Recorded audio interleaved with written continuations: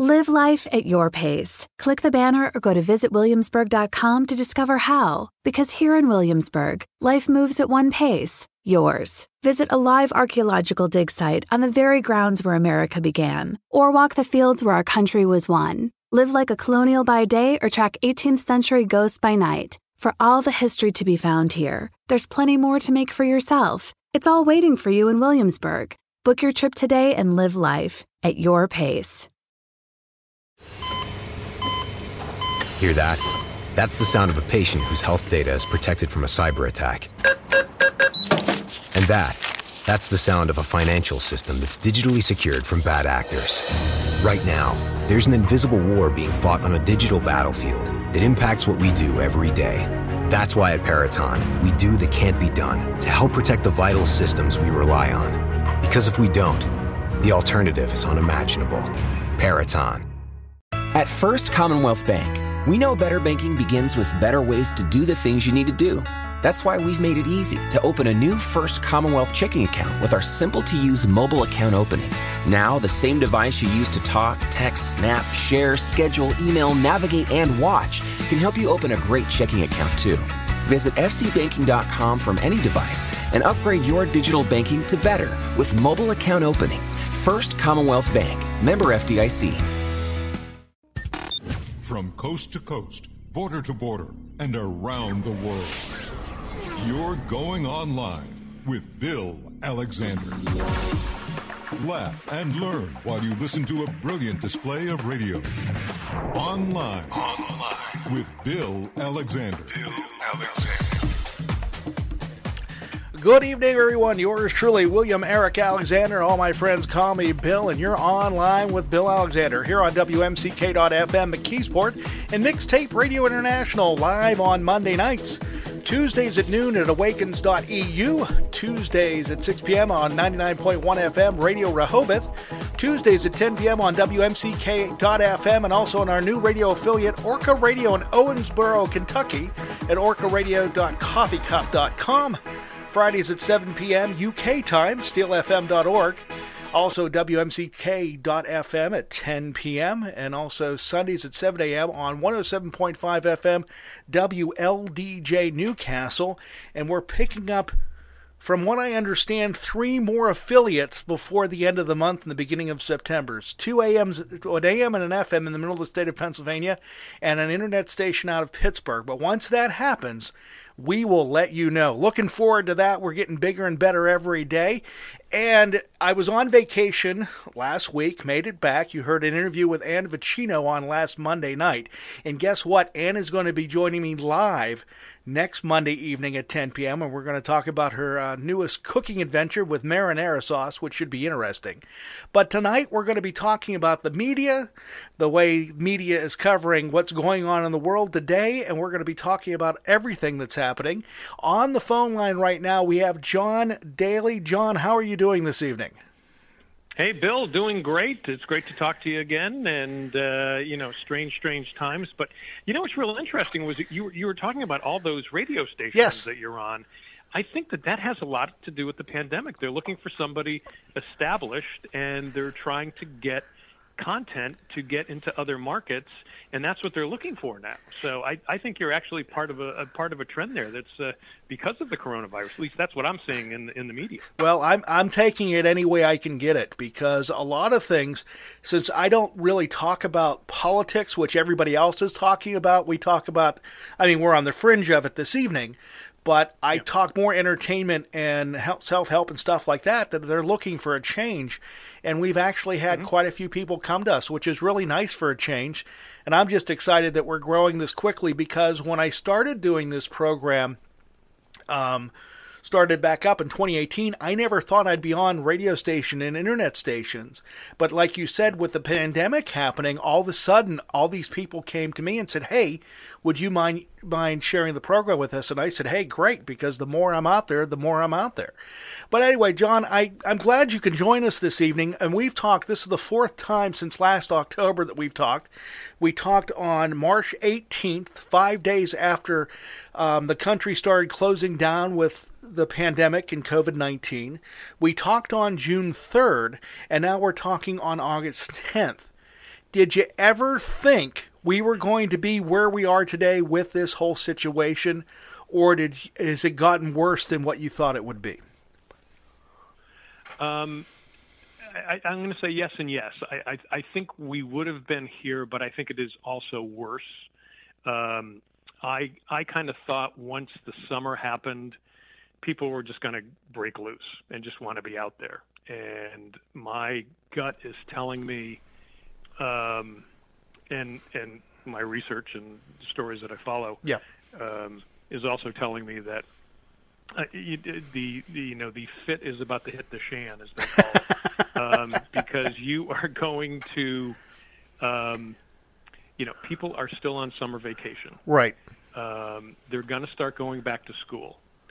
And, a number of doctors that I talk to who are really good sources, who don't have a political axe to grind. They're just trying to create safety. And they're saying, yeah, you kind of saw things kind of dipping there for a little bit, but it's about to come roaring back. And I think the fall is going to be absolutely brutal. And I feel horrible for people like you who are teachers who've got to go back. And, we don't have testing. We certainly don't have a vaccine. And at the same time, too, most people are kind of like, who cares? They're really not. I don't think the majority of people are taking it seriously, or they're forgetting about it. So I think things are going to get worse. I think the end of this year, we could see some massive chaos economically, socially. I'm really kind of frightened, to be honest with you. I thought we were going to see chaos at the end of this year because we have an election coming up, because I was waiting for an October surprise. But if you think about it, we've had a surprise in March, one in April, one in May, one in June, one in July. Now we're in August. And they're trying to get kids back into schools again. And now you're hearing that the increase among younger children is higher than they thought it was. Now there's another strain of the virus that's hitting small children. And you have a president that's standing in front of podiums saying, don't worry about it, everything's going to be okay. Or it's going away, or I'm doing everything we can, and I've done everything that I was supposed to do, because he's so worried about his image, and it's not like he's worried about anybody else. And right now, we're getting into the election cycle for the 2020 presidential election. So it should be very interesting to see what he does. Because I know right now, this week, supposedly sometime, Joe Biden's supposed to pick a VP candidate, which hopefully we hear before next week when the Democratic convention starts. Well, you would think so, and I think they have to, but I think he's, unfortunately, he kind of did it the wrong way. In that, and I heard someone saying this the other day, and I thought, you're absolutely right, because he said, no, I'm going to pick a woman of color. I'm going to pick a woman. And it's like, why didn't you say, I'm going to pick the best candidate and then go pick a woman of color? Right. And unfortunately, what he's done is he's actually, I think, hurt whoever the candidate is. And I think, to be honest with you, I think the Trump campaign is ready whoever it's going to be.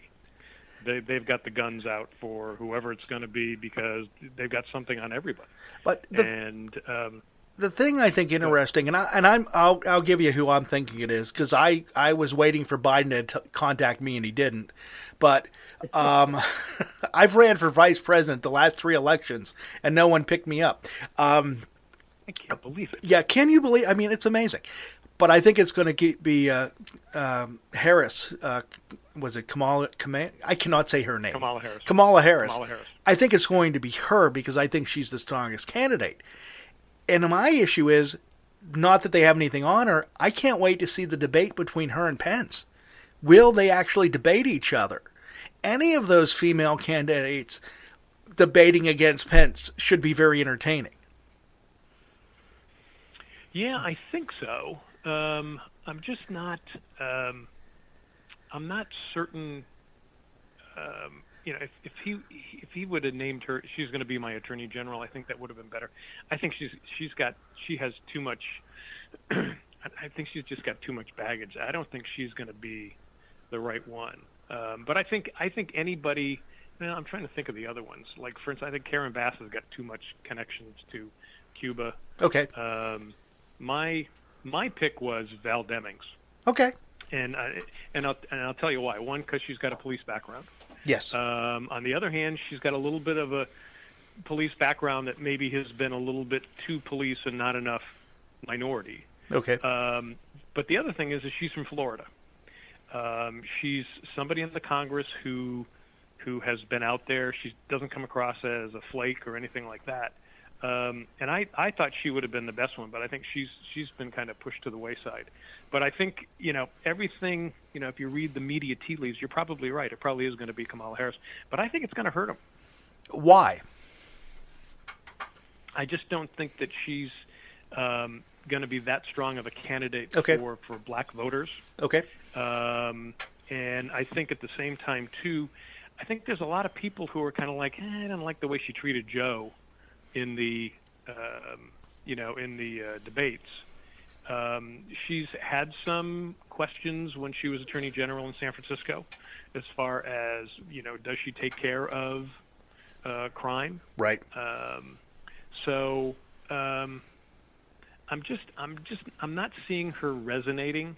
The other thing is that she's from California. He doesn't need California. No, he doesn't. No, he really doesn't. That's why I think it's Val Demings. I would have chosen Val Demings. Now, again, he's got to work with whoever it is. He's got to have somebody who's going to come on board, who's going to act like a president. Because 9 times out of 10, when you're starting in chaos, your vice president's got to pick up a lot of the slack. Yes. Whether if let's say he takes Kamala Harris, she's probably going to pay more attention to domestic issues. He'll take care of the foreign issues. Right. If he had someone like like Susan Rice, he'd take care of the domestic. He'd have her take care of the foreign issues. So I think it's a matter of how he feels he's going to work. The other thing is that I don't think it's a shoo-in that Biden's going to win. I mean, I'm seeing the Democrats keep doing stupid things and splintering and causing problems. At the same time, too, you see this, the chaos that's going on in Chicago. Right. I mean, it's just and there's a lot of people who are saying, well, I want to vote for a black person, but and again, that's a racist thing as well. But it's and then I also hear if allegedly a lot of black people are saying if he doesn't choose a woman of color, I'm not voting for him. It's like, okay, but you're going to vote for Trump? Yeah, well, they're not going to vote. And what I think is interesting, and we said this in the last election, again, it's the election for the Democrats to lose, because if you wanted everything to line up perfectly to be a perfect storm, this is it. And if they can't get this one in, they're in trouble. Now, they may be in trouble because Biden's the candidate, which, being 77 years old when he takes office, is a little bit up there in age. But they didn't have any candidate that was going to excite the base. And not to say that Joe does, but Joe is the most moderate candidate that was on that debate stage. Yep.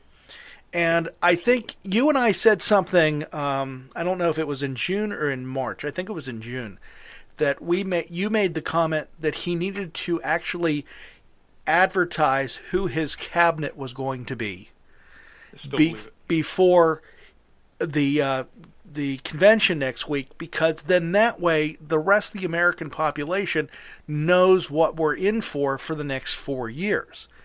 And this way, if he does do it, he's going to hit the ground running, which I think is very interesting, because we still have cabinet positions in the Trump administration that is still filled by interim people that aren't actually having the job. But again, this is a president that doesn't understand what his job is. For example, the executive orders that were signed in on Friday, he's not able to do that. Let alone now saying he's getting rid of the payroll tax, which then when all the red flags went up this week and going, wait a minute, you're cutting Social Security and Medicare. And it's like, we finally made these people realize it, and he's not hurting the 30s and 40-somethings. He's hurting his election base by doing that. which is that older white population. And it's too bad they're not listening to you, because if you're a smart Democratic operative, you do exactly what you just said. You say he's cutting the payroll tax, he is cutting Social Security, he is cutting Medicare. Yeah. That's what he's going to do. And he says, no, I'm not going to do that. I'm not going to do that. Yeah, you know what? I can make the case that you are. Now, he may not, but the fact that he talks about the payroll, about cutting the payroll tax, it means that he is. But why wouldn't the Democrats be just pounding that? And they're not. Well, I saw the Sunday news programs yesterday, and I saw Schumer and I saw Pelosi talking about it. But you need the Democrats or even the independents to go back to their districts and say, this is what's happening. But they're so worried about having a national mouthpiece that it's not going to the local grassroots, which I think is very interesting. The Republicans, on the other hand, which I think is amazing, and they must have the phone numbers to every local news outlet in their district, they're making the argument, no, that's not what he means, because I saw two Republican congressmen tonight on the local news explaining what he meant. He's not cutting it, he's delaying it. And as an operative said, going, yeah, he's delaying it so he can eliminate it, because once something is taken off the table, it's never put back. Yeah. And people don't understand that. And that's where I think that's where people are getting confused. But we've been confused for the last 3.5 years, and unfortunately, we haven't woke up yet. Well, and it's complete distortion of facts. We just do not understand. And I'll say the same thing about MSNBC. There's certain times that I'm seeing them say stuff, and I'm going like, no, that's not right either. Right. And we've fallen into this world where, one, it's social media. I'm just seeing this thing now that Facebook has just realized that there's millions of people on Facebook that are all QAnon, that are all this conspiracy theory organization that says that the deep state is trying to take out Trump. Yes. And they're going to fight it, and they're going to do whatever they can to it. And there's millions of people on Facebook or groups who are on Facebook who are QAnon. And it's like, if you're getting your information from social media, with the exception of my site, because I put news on there all the time. And which is where I'm getting a lot of my information from, by the way. Oh, thank you very much. Because, and I've learned this because I'm not watching the major. I mean, I'm watching some of it. I don't sit there and watch it all day, but if I go past, I'll pick up a program or two during the week, because I don't have time to sit and watch it. And most of the stuff on cable news is not news; it's actually commentary. But I read your site, and then you're directing me to where I need to go to find out more information, because at least you're giving me both sides of the issue, and then I can pick and choose what I want. Well, and that's the whole thing, is that if you start, and again, I keep my comments down. I really hardly ever comment, and I have a lot of people yelling at me and screaming at me from both sides. I'm sure. But for the most part, I am bringing, okay, look, here's a credible news source. This is credible information. You may not agree with it, but here's what's happening. Here's what's going on. Here's another side that is credible. I'll put it out there. It might not be exactly what you want to hear, but at the same time, too, it's something, you got to think of. Like, for instance, there was somebody the other day was saying, Stacey Abrams had her election and for governor of Georgia taken away from her. And it's like, well, if you look at the facts, there were 50,000 people that were taken off the records, of the voting records, that probably was done, by the now governor there, right, when he was Secretary of State. But she lost by 55,000 votes. So it's like, well, it's hard to say if those 50,000 were kind of questionable. Even if all 50,000 of them voted for her, she still wouldn't have won. And so there's certain things out there that the right and the left get wrong, and unfortunately, we all fall into that trap. It's also the way they're spinning it too, because the facts are there. They're just spinning it more to their side than they are down the middle. What I think's interesting now is this whole thing about voting by mail, that the president has come out against it, but it's okay for him to do it and people in Florida to do it now. Mm-hmm. Yeah. And it's like, but wait a minute. Isn't it okay for everybody else? And they're saying, well, it's not safe. I can send my income tax through the mail. I get my checks through the mail. I get all this other stuff from the government through the mail, but it's okay. But if I want to send something through the mail, it's not. And now we're hearing stories about the new Postmaster General, who is a major contributor to, or has major investments in UPS and FedEx, who is basically what they're saying. Now, I don't know if this is true. This is what I've read.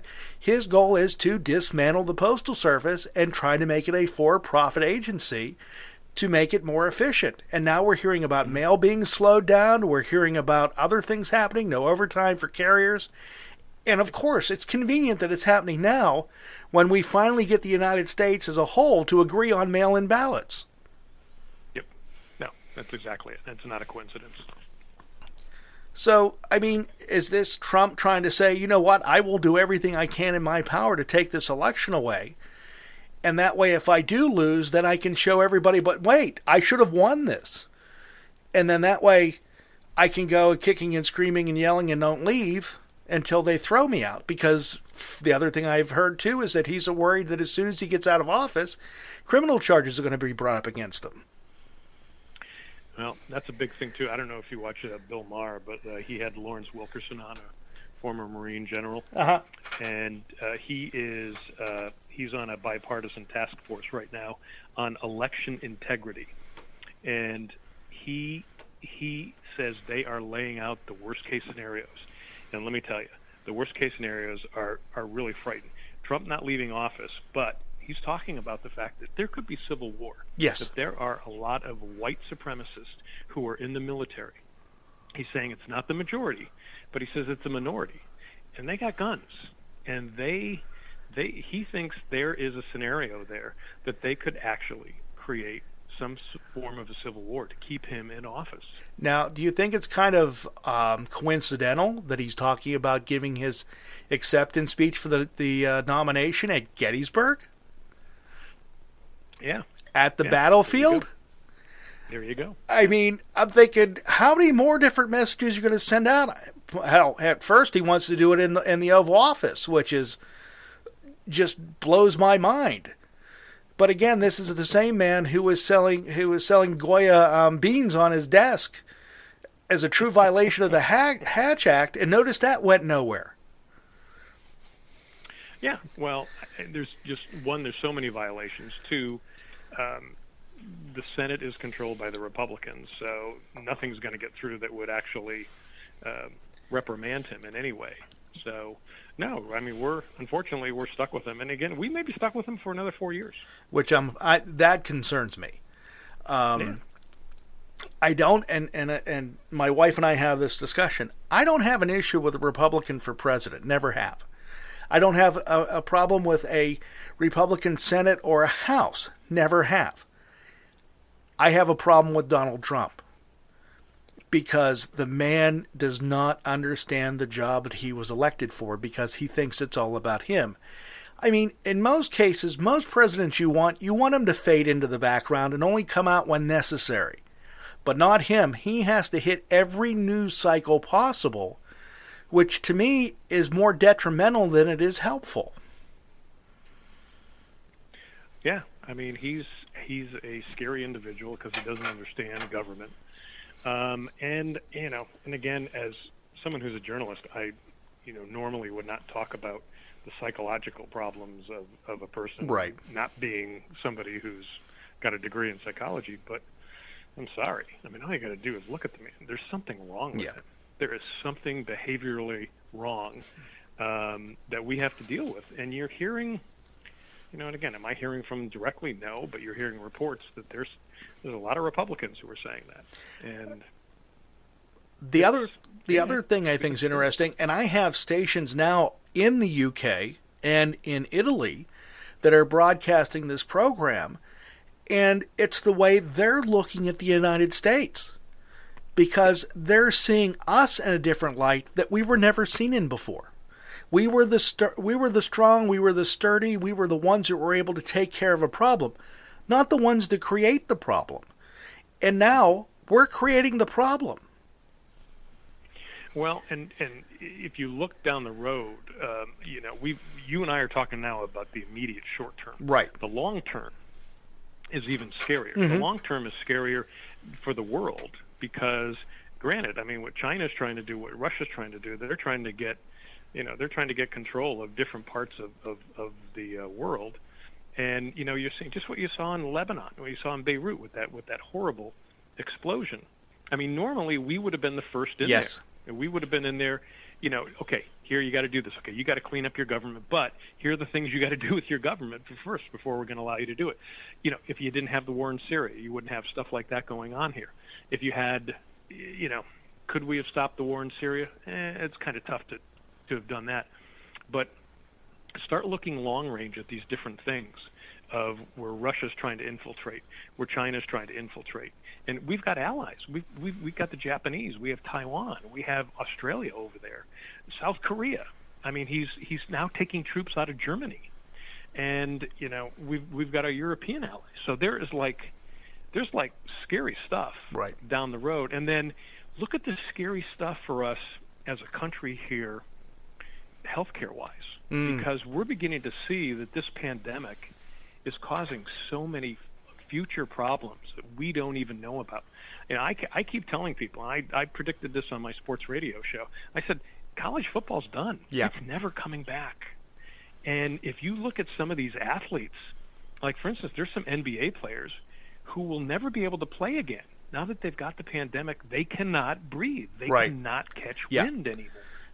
And you got a pitcher on the Red Sox. I'm a big Red Sox fan. This guy, Eduardo Rodriguez, mm-hmm. he had the COVID. He's gone for the season. Why? Because he's got heart problems now. And so what we're not looking at is long range on top of, because we have to deal with the short range stuff that you and I are talking about. And foreign policy wise, there's some scary stuff going on. And what I think is interesting about it is an example you had on your that you posted this yesterday, actually, that the bikers descend on Sturgis Rally in South Dakota. South Dakota, yeah. No masks, nothing, and it's like they don't care because they're invincible. It doesn't make a difference.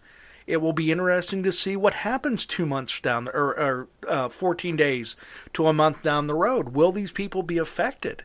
It will be interesting to see how many people and their families are going to have this happen.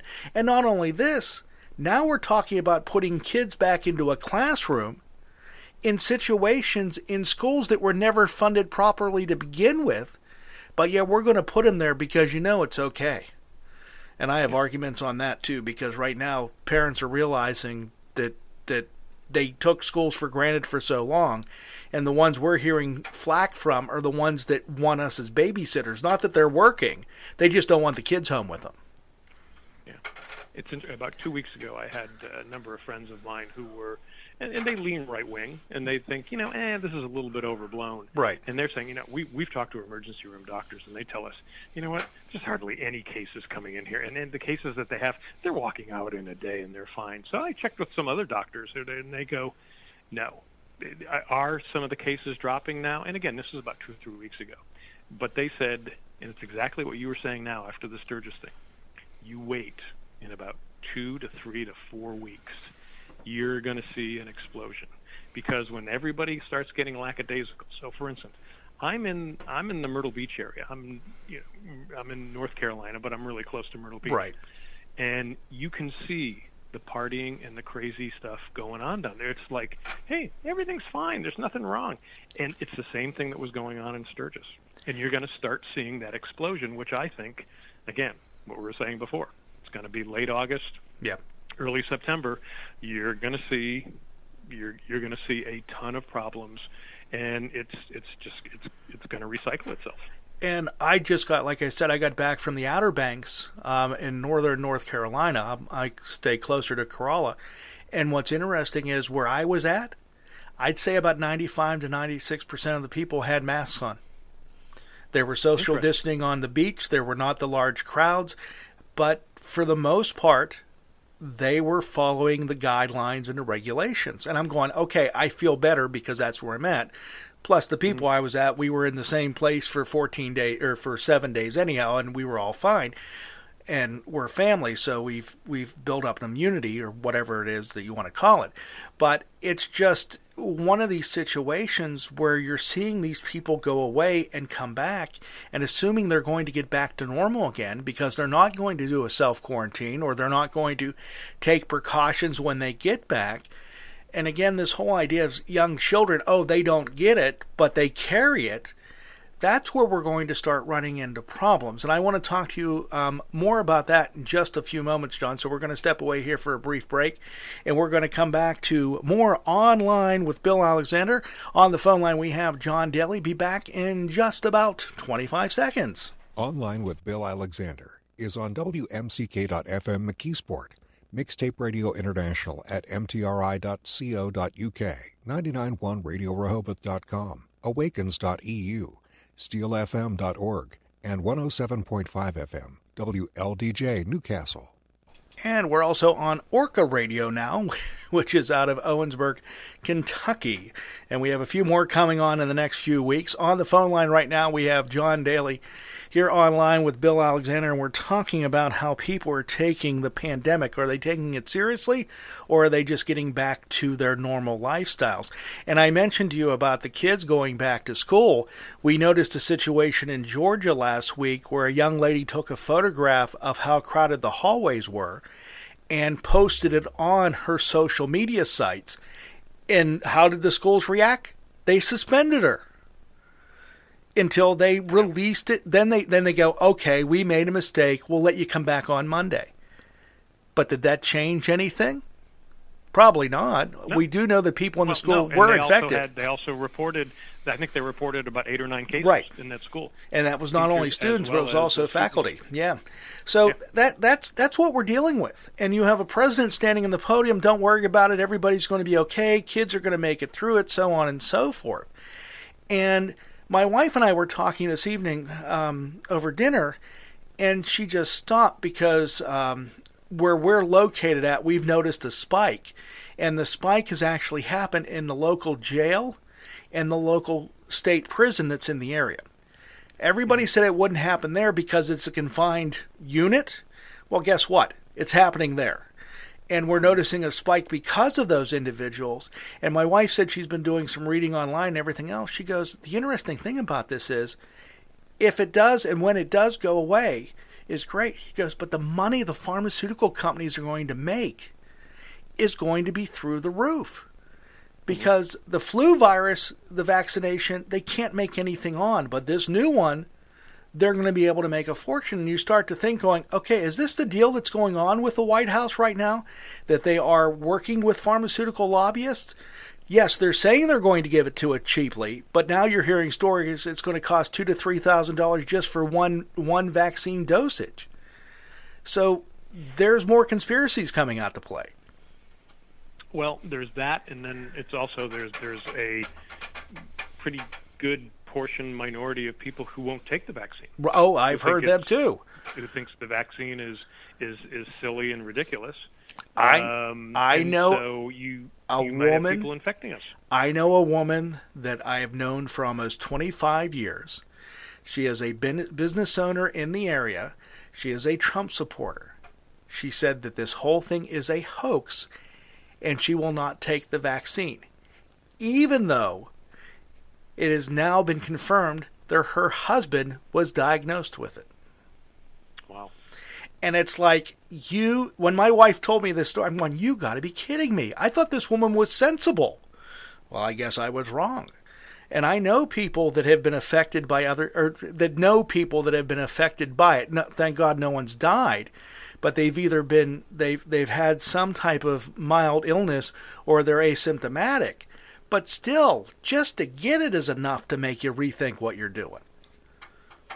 Well, and not only that, it's like what we were talking about before. Was that, you don't understand the long-term consequences of having this. I mean, there's other things that it does affect, and until we've found something that can actually stop it. And even before that, we need testing. Great article in The Economist, and it actually made me think of you because you're looking for solutions. And one of the things they were talking about was there's not enough testing going on. Yes. And what The Economist had in this article was that what they should be doing is take 10 people and test them all and put it in the same vat and then test that. And if it comes back negative, that means none of them had it. But you're going to 10 times increase the number of tests you will get out there. Now, if somebody does test positive, then you bring them all back in, you figure out which one has it. And you do it that way. You would get more testing. The problem is, Trump keeps saying, "Oh, we have the more tests," and we do about 180,000 tests, I think, a day or something like that is what they're saying. But if you look at what the experts are saying, we need to be doing over 5 million a day. Well, that's what we should be doing.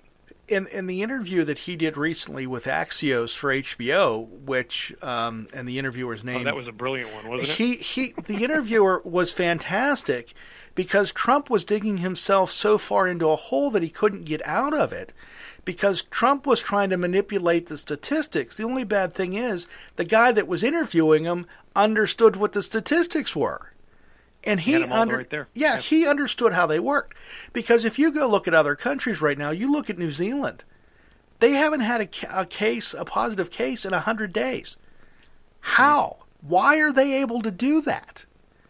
That's what's interesting to me. Why are we not looking at the places that are successful and trying to figure out if we can replicate that, maybe not in the whole United States, but maybe in the state of North Carolina, maybe in the state of Pennsylvania, and do it that way instead of trying to do this one whole big process. Let's do it by 50 states. To me, that would make more sense than trying to fix everything at one time. Actually, it's not a bad idea, and we got a little bit of that too when New York did. Yes.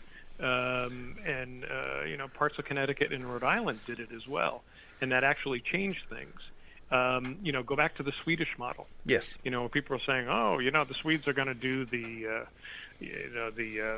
they're going to allow it so that the herd immunity can set in, so they don't care if some people get it or not. It didn't work out that well. No. It really didn't work out that well. They had a lot of people who were sick. Now, what's really interesting, though, is their economy did not suffer as badly, whereas Germany did the lockdown. And Germany's economy had actually hurt them a little bit compared to Sweden. So it's kind of interesting to see that. But at the same time, too, I think most people, and most Americans, myself included, said to Sweden, hey, you know what? Everybody in your country's agreed to do this. Thank you.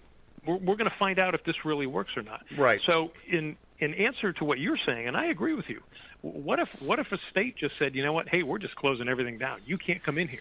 If you come in here, we're taking down your license plate. We're taking down everything. And by the way, if we see you out and you're not quarantined for 14 days and you haven't taken a test, guess what? We're throwing you in jail. Well, so if you had one state that was kind of doing that just to see if that worked, that kind of makes sense.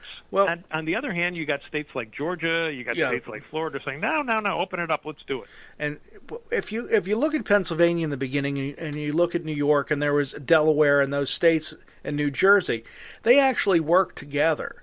And PA, because our governor right now is just getting slammed left and right for what he's recommending, because I think we opened the state up too quick. Now, my wife works in the business community in the region. I understand where she's coming from. I'm an educator. I understand where I come from. And yes, sometimes that does not always mix. But we spent all that time locking everything down for 3 months, and then all of a sudden we just open everything back up again, and you're noticing these spikes, and you're noticing these increases, and now the governor is trying to pull the horse back into the barn, and he's having such a difficult time. The one thing that's causing the state of Pennsylvania problem, and I'm sure it's happening in Delaware, I'm sure it's going to happen in North Carolina, and that's sports for high school kids. Because the parents want the kids to get back out there again, and they want them to play. My thought is, I get it. I don't have a problem with them playing sports, but they're not going to be able to play the sports the way they did a year ago. It is a totally different world, and you have to look at it differently. And these parents are getting vicious that our largest sports organization for high school sports in the state is looking at suing the governor of Pennsylvania because he's trying to keep kids safe. He's going, we're looking at that realigning the way the schools are going to open up. And if we can't open schools up, how can we let the kids play sports? But no, they don't want to hear that. Well, and you can't. I mean, today, it looks like the Big Ten is canceling their entire fall season. You've already seen the MAC do it as well. And I'm trying to think, there was another college that was in Conference USA. Was it Old Dominion? It wasn't Old Dominion. I can't remember what it was. But they just said, we're not playing. Okay. And the conference says, okay, well, we'll go on without you. Right. I just don't see how college football and pro football can continue. And if they can't continue, how can high school football? Exactly. There's no way. There's only one sport that can continue to play year-round, and that's golf. There's another one, too. Someone pointed out to me, and I said, which one's that? They said fencing, because it's 6 feet distance between everybody. Oh, you know what? That's two. Yeah. Okay. I never thought of that. One, you can have a mask on under your face shield, and you can fence. I mean, that makes sense. But no, you're right, because golf is going to be the only one that's going to be able to do it. And you have these, and I feel bad for the kids. My daughter plays softball, and she's only in junior high, but she plays junior high ball.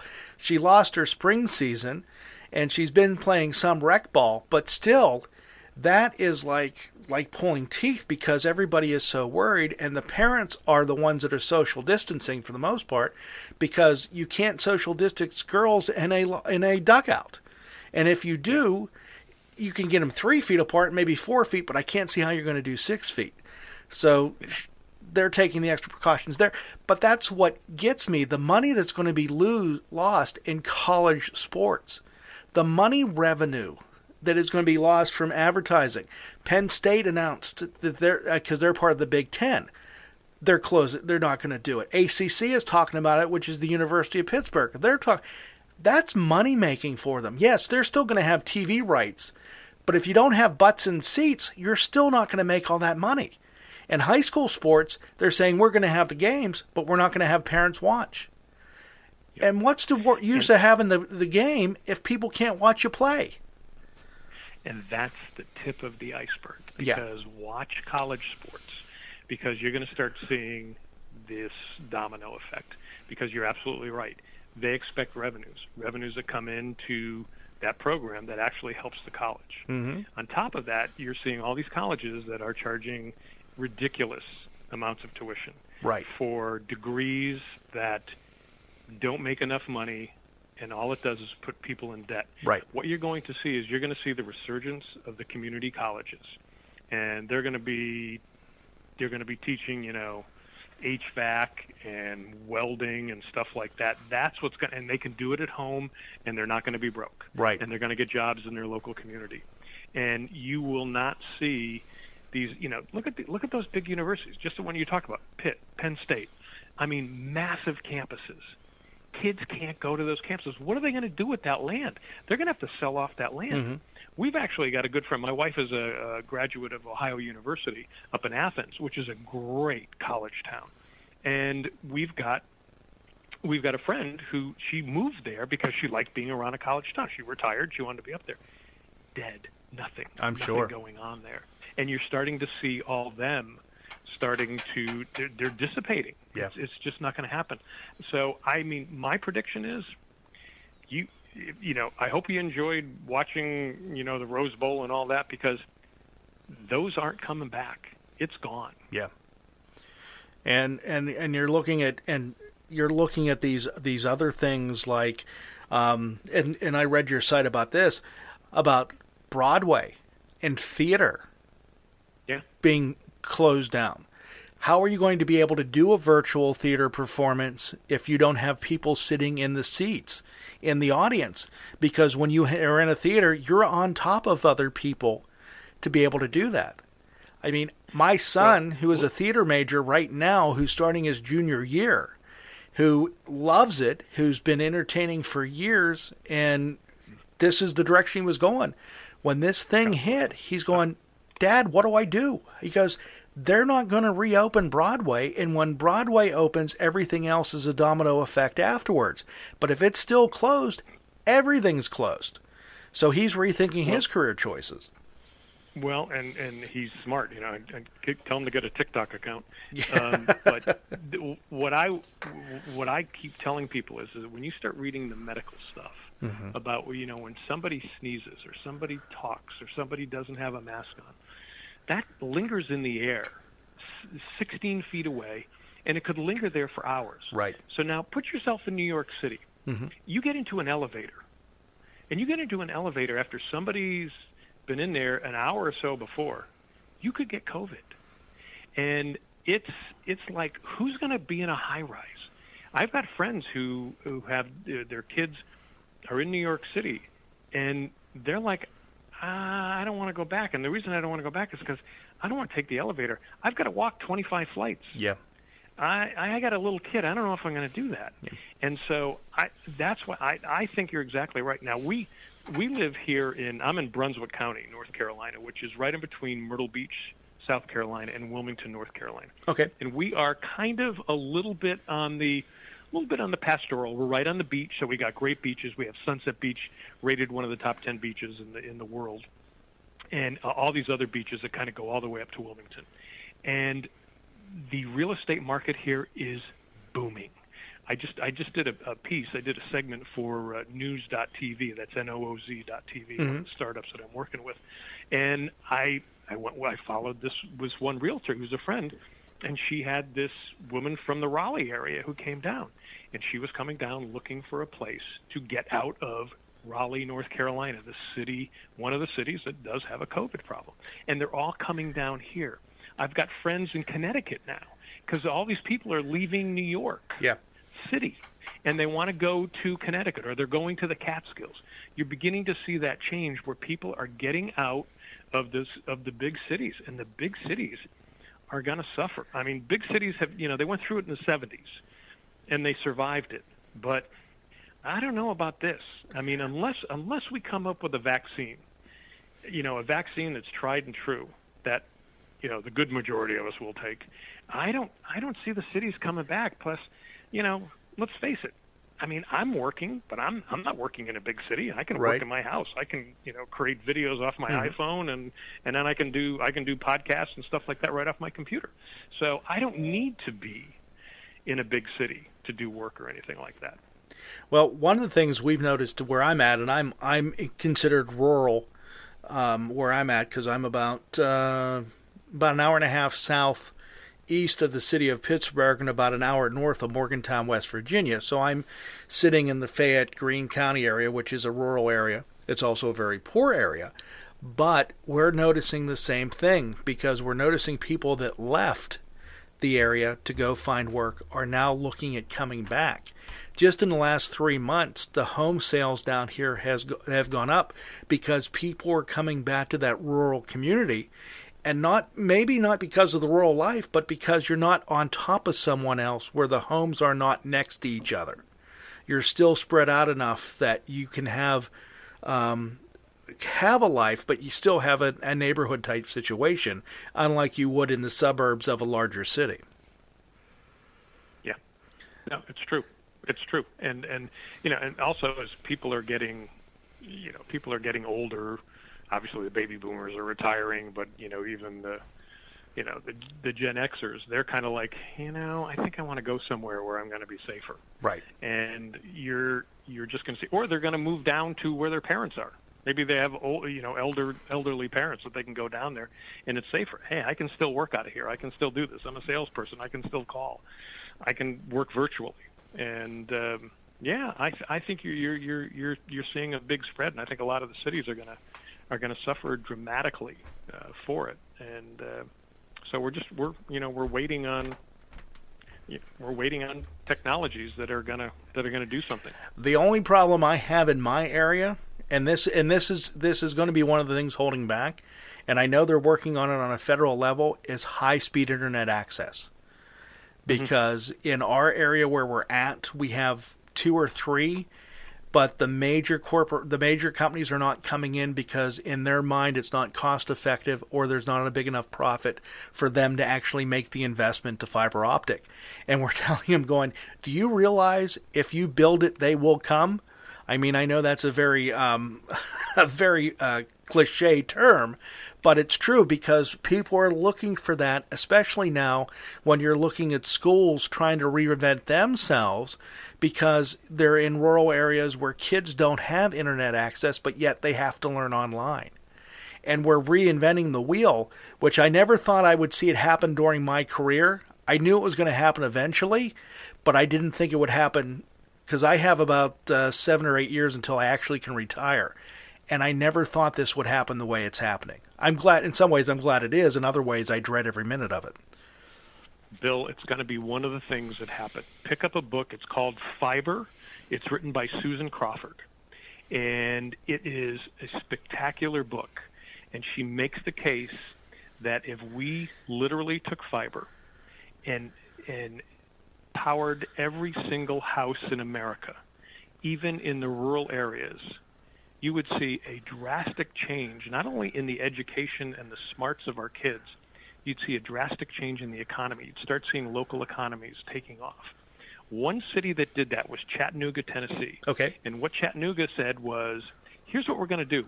We don't give a crap about any of these wireless companies or any of these cable outlets. We're going to do it ourselves. And they did it themselves. And they ran into a lot of crap.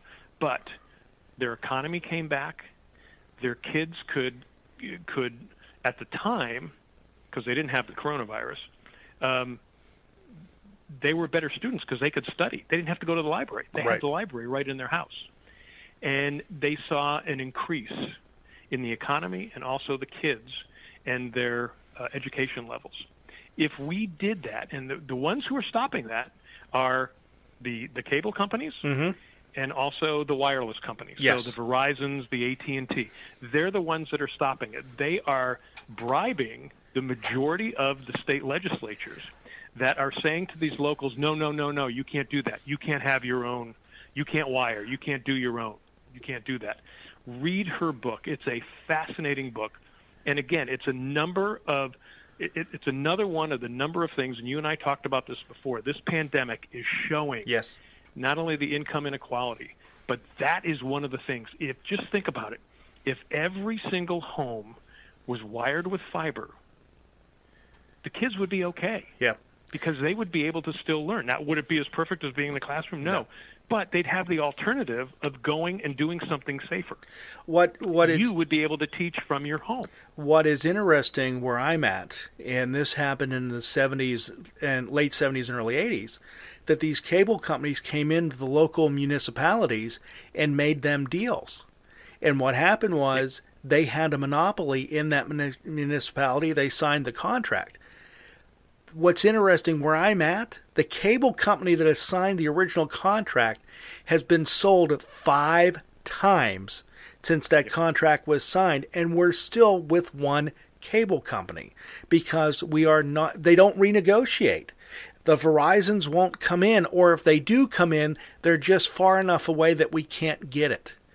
We can do everything else but. And again, they're holding us hostage in some situations because you're not able to get what we need to be able to produce things. I mean, I can go back to 2006 when I started this program, how difficult it was to be able to produce something, let alone produce it live, so it could be picked up all over the country. Luckily now where I'm at, and I'm one of the very few that are able to do it through my cable company because of a deal that I've worked out. But still, the average person can't do that. And that's the frustrating part. We are penalizing people for who they are and where they live. That's exactly right. And we're allowing monopolies to come in and control everything so that they reduce competition. And then guess what? Prices go up. Yeah. I mean, your cable bill probably at the turn of the century was about maybe $30 for yourself. Mm-hmm. Right now, for the three of us on my cable bill here, I'm paying $300. That's what my cell phone bill is for $5. Yeah. Yeah. And so that's the result of lack of competition and not allowing everybody in the community to have access to high-speed internet. And the interesting thing is, in January, February, we cut the cable. I got rid of cable TV in my house. Mm-hmm. I got rid of a home phone in my house because it was ridiculous. I have 5 cell phones in here. Why do I need a home phone? Absolutely. We finally cut the cable on that, and we cut the TV programming because we realized my wife and I only watched what comes over the air free, and my kids from the age of 13, 16, and 20 stream everything online. So what did I do? I boosted up my internet package. And it saved me almost $200 just by doing that. And I'm going, hey, I wish I would have done it sooner. Yeah. No, it makes a ton of sense, and a lot of people are doing the exact same thing. So and again, this pandemic is showing that stuff. It's really it's revealing it more and more. Hey, one of the things I want to talk to you about, because I know we're getting to the end of the show here, is that, and I can't tell you what it is now, but I'm very close to talking to a company that has a technology that can filter out in public areas COVID. Cool. And I'm looking at it now, and I've actually got a couple people involved in it. Uh-huh. And I can't tell you what it is yet because I haven't signed a deal, and I want to make sure everything's right. But I've got some people who are really up there on it, and this could be something that could get schools back. That's good. If you get these machines in there, you could do that. You could get to major convention centers like Las Vegas, like Orlando, places like Houston and Dallas that are really suffering now. And if they can literally, and it's not that they're killing the virus. What they're doing is they're stopping the virus from spreading. Okay. And then they're capturing it and able to kill it. So it's not a vaccine or anything like that, but it's out there, and I'm seeing more and more of this stuff. Has it happened yet? No, but hopefully the next time I talk to you, I'll fill you in on that. And if people are interested, they can always go to any one of my sites, my Facebook or my Twitter site. Oh, I look forward to that. And when you do sign the deal, get in touch with me and I'll bring it back on, because I know there's going to be a lot going on between now and the election. And I would like to have you on at least 2 more times before that, because I think we're going to start seeing things happening that we may have not anticipated. But hey, with this administration, you can't be surprised by anything now. I don't know about you, but my parents had to grow up during the Depression. Yep. And they've both since passed away, and they talked to me about what it was like in the Depression. I don't think what they went through, and as horrible as it was, that led into World War II and having the curtailment of World War I and all that, I don't think if they were here today, they would say, this is the strangest thing I've ever seen. Yes, I agree with that. This is the weirdest thing I've ever seen. There's just too much weird stuff going on here that is just creating so much chaos. So we are living in, as the Chinese would say, interesting times, but at the same time, too, it's kind of like, I don't know if I want to do this all the time. Well, what someone posted online a few weeks ago, we're living through a pandemic. We're living through a market crash. We're living through the civil rights all over again, and everything else all wrapped into one. Little did I know it would happen only in 3 years, because again, we're repeating history, but instead of doing it over a 100-year time period, we've done it over a condensed period of time, which is even making it worse. Yeah. So, absolutely.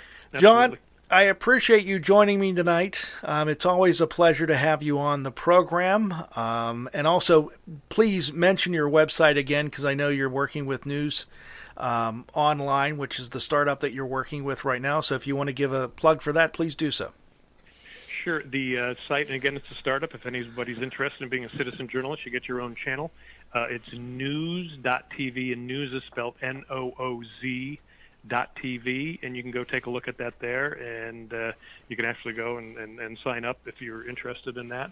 And then you can go to my Facebook page, which is, is it Informed Not Inflamed? Yeah, Facebook is Informed Not Inflamed, and then also my Twitter site is johndaly.tv, so you can find that there. And I've got a ton of news stuff going on there, and I show you both sides. Well, John, I appreciate it. You have a great night, and we'll talk to you next time. Bill, appreciate it. Thank you. Stay safe, my friend. You too. Bye-bye.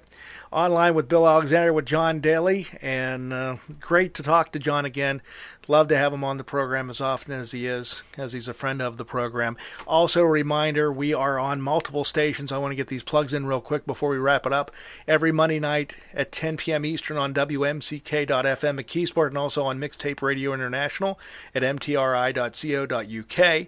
Tuesdays at noon at awakens.eu. Tuesdays at 6 p.m. on 99.1 FM Radio Rehoboth, and also our new affiliate out of Owensboro, Kentucky, Orca Radio, and Steel FM at 7 p.m. UK time on Friday. Fridays at 10 on WMCK.FM, and of course 107.5 FM WLDJ Newcastle at 7 a.m. Folks, I am out of here. You have a great night. We'll talk to you next week. Our guest will be Anna Vocino here online with Bill Alexander. This has been a $1 Million Baby production. For more information, go to italknet.com.